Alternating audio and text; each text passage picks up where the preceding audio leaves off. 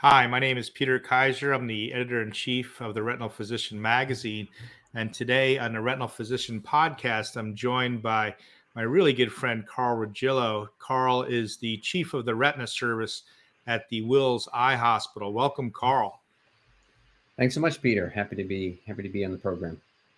Well, you've been really instrumental in the port delivery system, and this was just FDA approved on the 22nd of October. And I thought for our listeners, we'd kind of go through some of the things that really you can teach us. And the first question, obviously, is now that we have this FDA approved product, who are the patients that we should be consider using it in? Sure. As everyone I think now is aware of, the device was approved. What we used to call port delivery system is now called Susvimo, and it was just FDA approved in late October, a few weeks ago. And it's a big development. It's probably the biggest development in wet AMD since we got anti-VEGFs that came our way. This is a whole new way of delivering anti-VEGF agents. Of course, it's instead of intermittent office-based injections, sort of bolus injections of a therapeutic.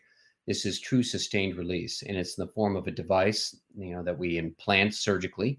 It's an intraocular reservoir device, a relatively short outpatient operative procedure done under local anesthesia, and then it's refilled in the office with a special refill exchange needle. And this is utilizing a high concentration of ranibizumab. So in fact, it's 10 times the concentration what we would normally inject in the office. That's FDA approved for wet AMD. And you're asking what types of patients. It's in knowing that this was coming. Me and my colleagues actually ran a survey with patients getting wet AMD treatments and providers delivering therapy.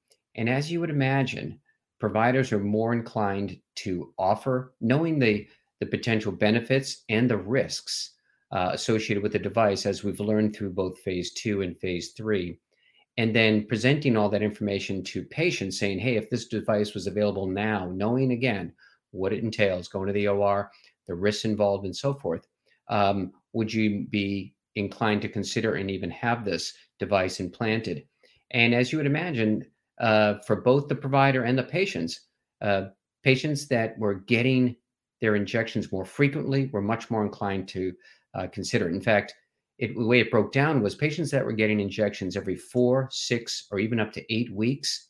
It was up close to 75% of patients were very interested and would potentially opt to have the device implanted. Now, keep in mind the way this device was studied. It was studied in patients that had already been getting injections. They had already been through this induction phase. Their vision had already improved to probably the best it's going to be.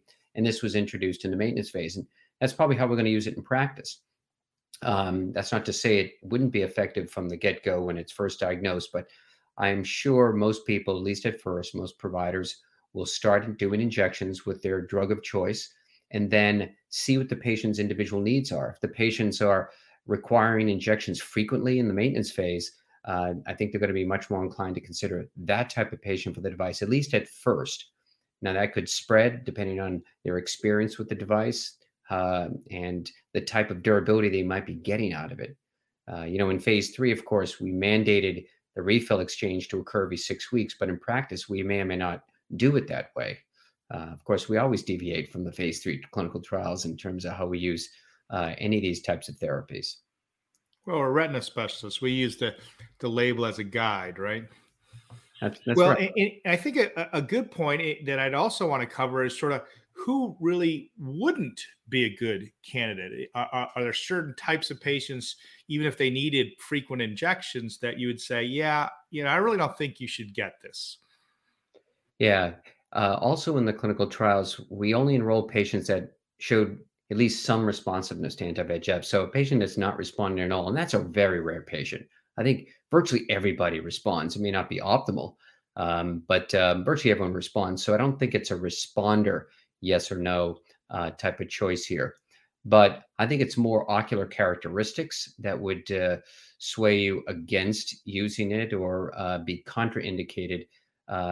again, nothing absolute here, but knowing how important conjunctival integrity is over the device to prevent complications such as infection or another trip to the OR to fix a conjunctival problem, I'd be very hesitant and would be reluctant to use it again, especially at first in a patient that's had surgery on the surface of the eye, especially in the supratemporal quadrant area.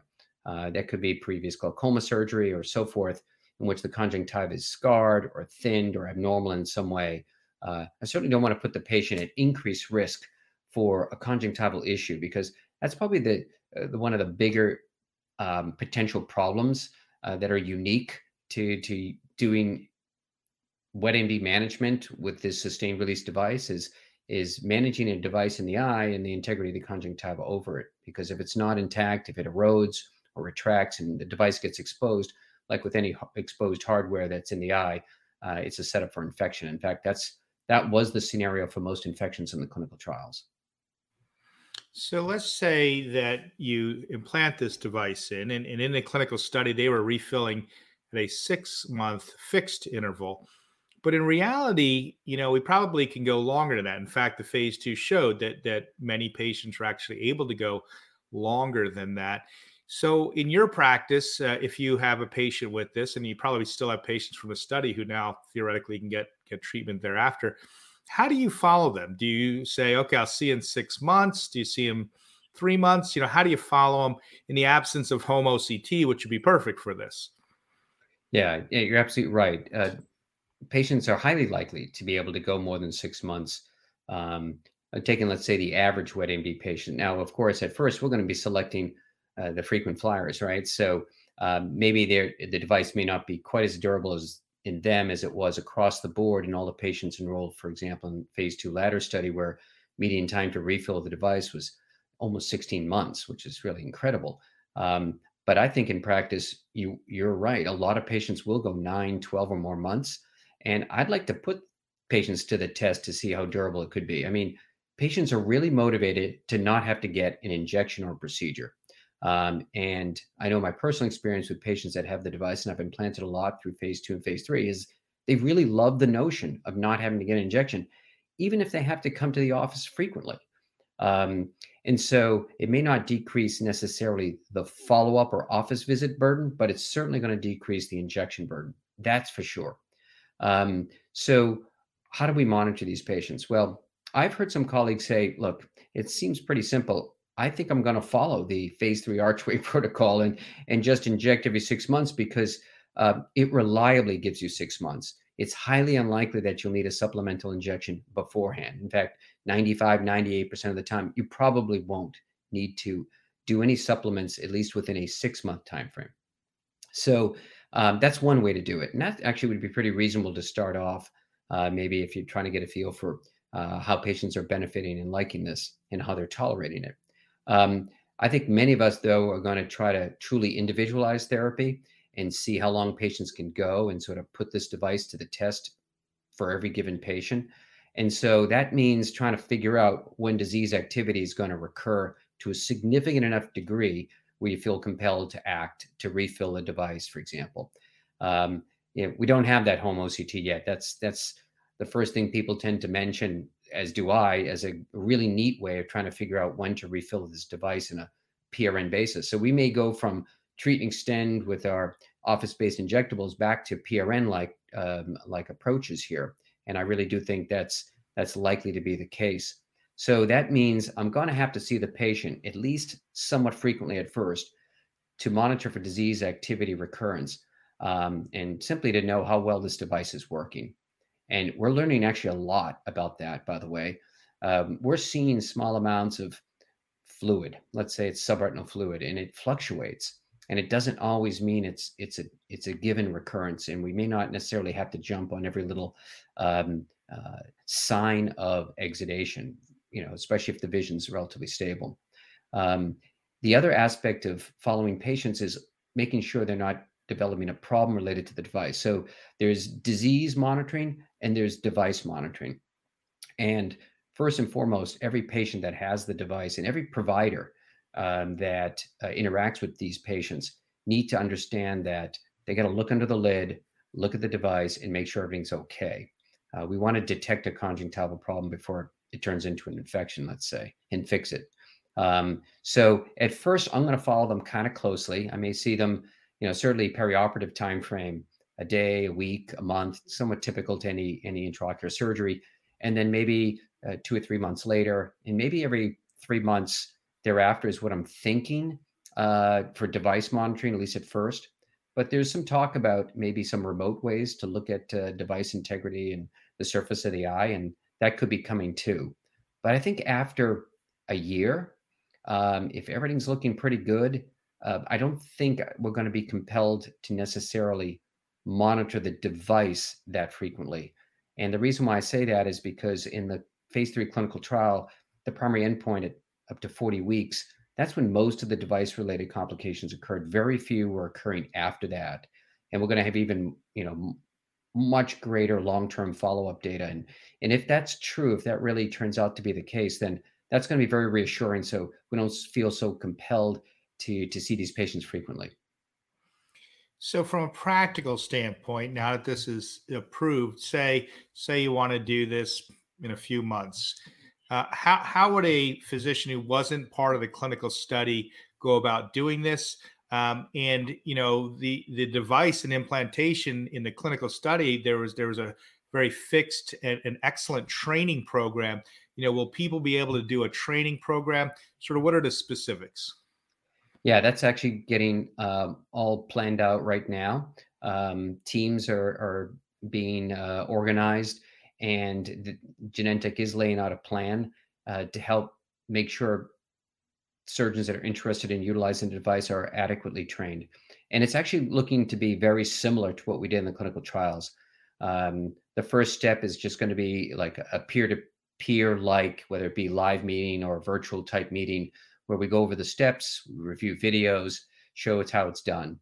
The second step is going to be involving, at the very least, these surgical device specialists. In the clinical trials, we call them surgical device liaisons. Really, really useful people that know the device, know the surgical approach and technique and so forth.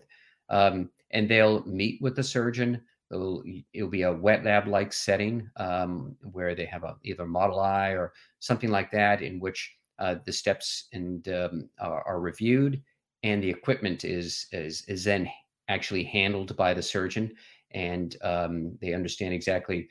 There are some unique pieces of equipment here.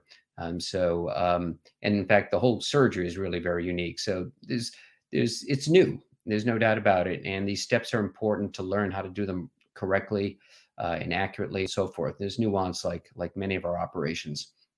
So there will be somewhat of a learning curve. And that leads to the last step, which is when you actually do the surgery for the patient, the SDS individuals will be coming to the OR to be there to help monitor and ensure that the case goes well. And there'll be a set number of cases that they'll be committed to be there with you.